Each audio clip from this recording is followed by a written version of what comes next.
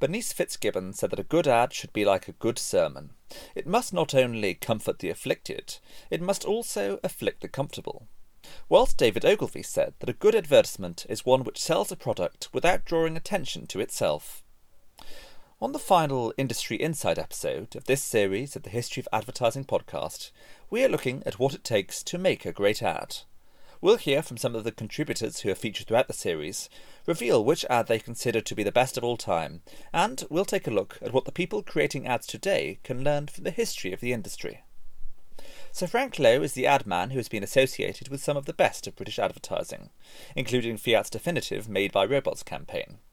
He believes that the essential part of any campaign lies in bringing the right team of people together in the first place. Oh, a great ad. What makes a great ad is it's first and foremost, it should be entertaining.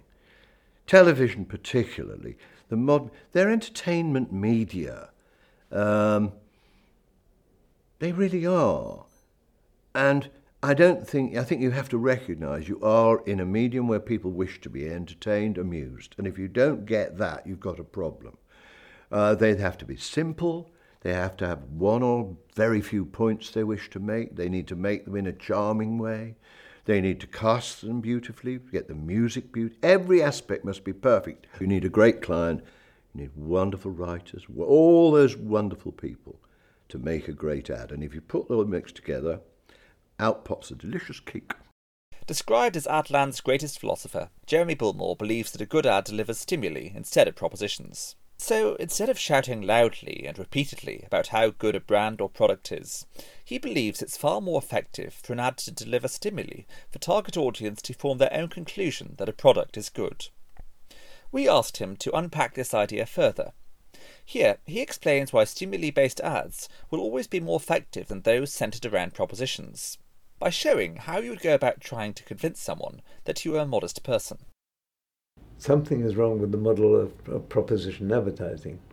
So, for example, you say to me, why are you limping? And I say, oh, nothing really. I mean, coming in, there was a child just off a police beacon crossing, and I saw that truck. Anyway, it doesn't matter. I managed to get him out, and I just anyway, forget about it. People might then go away saying, that's a very modest man. But that would be, what I'd have delivered was a stimulus that provoked the response that I wanted. And that is how we said that advertising should see itself as stimuli, not propositions.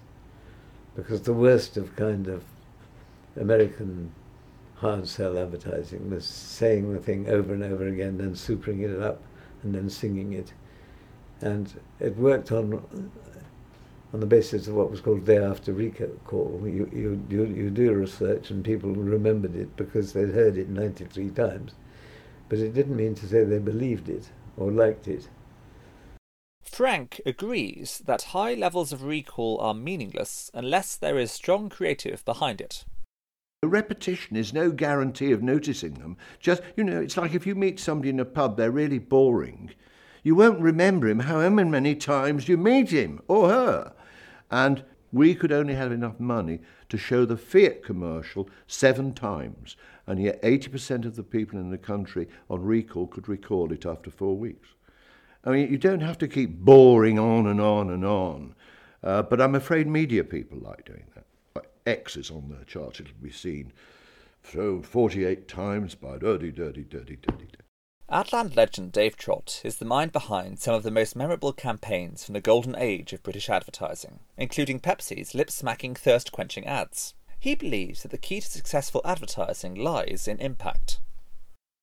Bill Bernbach said, if no one notices your advertising, everything else is academic. So if you must have just one thing, then it's being noticed. Now, of course, there's not much good being noticed if you're noticed for the wrong things. You've got to communicate. It's no good when people love your ad and say, I love that ad with the puppy and don't remember what it was for, but I love the ad. The way most advertising is nowadays. So you've got to have them notice it, which is critical, know what you're saying, and know why they should be interested or care. That's why when people work for me, I always tell them, you now no longer say, I like it because, or I don't like it because. That's not in our language anymore. Now you say, it works because, or it doesn't work because. Yeah? So we now talk as professionals. Not, I like it, because I am maybe not the target market, and even if I'm only one person, so that's irrelevant. Like it, like is neither here nor there, because that's like likes on a Facebook page. It's not these two action. It's like, oh, it's a puppy. Yeah? And there's no because at the end of it. But it works. We're not talking about me. We're talking about the communication we're looking at. It works because. Why does it work or why doesn't it work? That's a useful conversation amongst professionals. So, those are some of the elements of what it takes to make a great campaign. But how does this work in practice? We asked our contributors to name their favourite ad of all time, and their verdict was almost unanimous. In the opinion of Judy Lennon, Dave Trott, Sir Alan Parker, Hugh Hudson and Sir Frank Lowe, the best ad to have ever been written is Volkswagen's The Snowplough, broadcast in 1964. The ad was written by Bill Bernbach. It won the Cannes Gold Lion and regularly features in all the best ads of all time lists. The concept is devastatingly simple. It demonstrates the reliability of the brand by showing a snowplower leave his house and drive through the snow to his machine using a Volkswagen. The black and white ad is shot in a filmic style, with the final shot being of the Volkswagen outside the snowplower's shed, looking rather adorable in the snow. Have you ever wondered how the man who drives a snowplow drives to the snowplow? This one drives a Volkswagen. So you can stop wondering. Looking ahead, we wanted to know what the creatives of today can learn from the history of the industry. For instance, Dave believes that today's creatives lack bravery.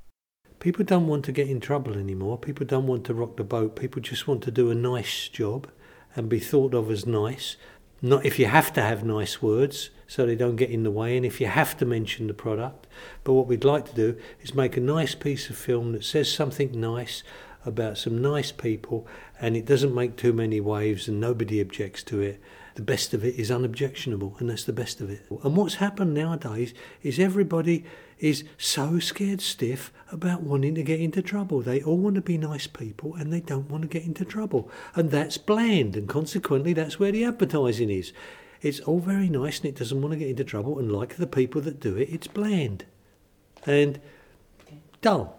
Rory Sutherland, behavioural science expert and vice chairman of Ogilvy UK, believes that there is a more tangible explanation for the dearth of great ads around today. He believes that the separation of media and creative agencies was a monumentally idiotic move.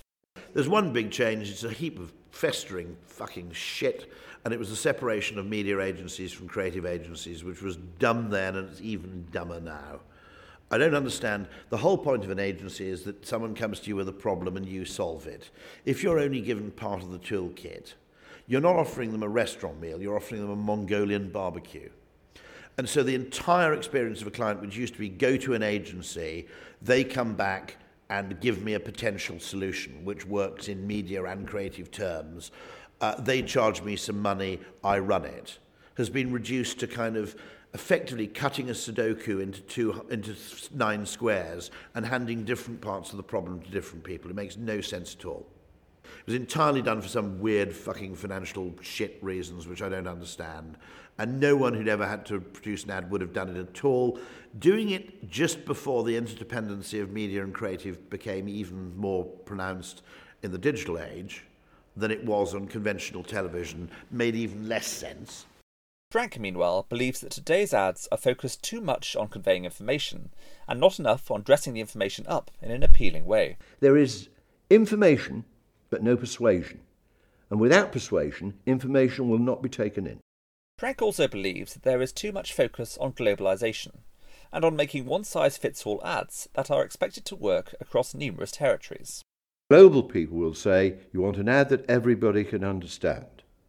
I say we try to do the best ad possible for the people who live in our country. Otherwise, you're reducing it to the lowest common denominator, and that's really not a good idea. And certainly the campaigns that have been successful in this country have not been global campaigns.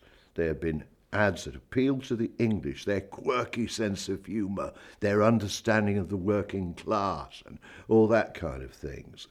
Hugh Hudson, director of Chariots of Fire and of famous ads including British Airways The Face and Benson & Hedges' surreal swimming pool campaign, believes that whilst the mediums of advertising have changed, the essential rules of creating a captivating ad remain the same.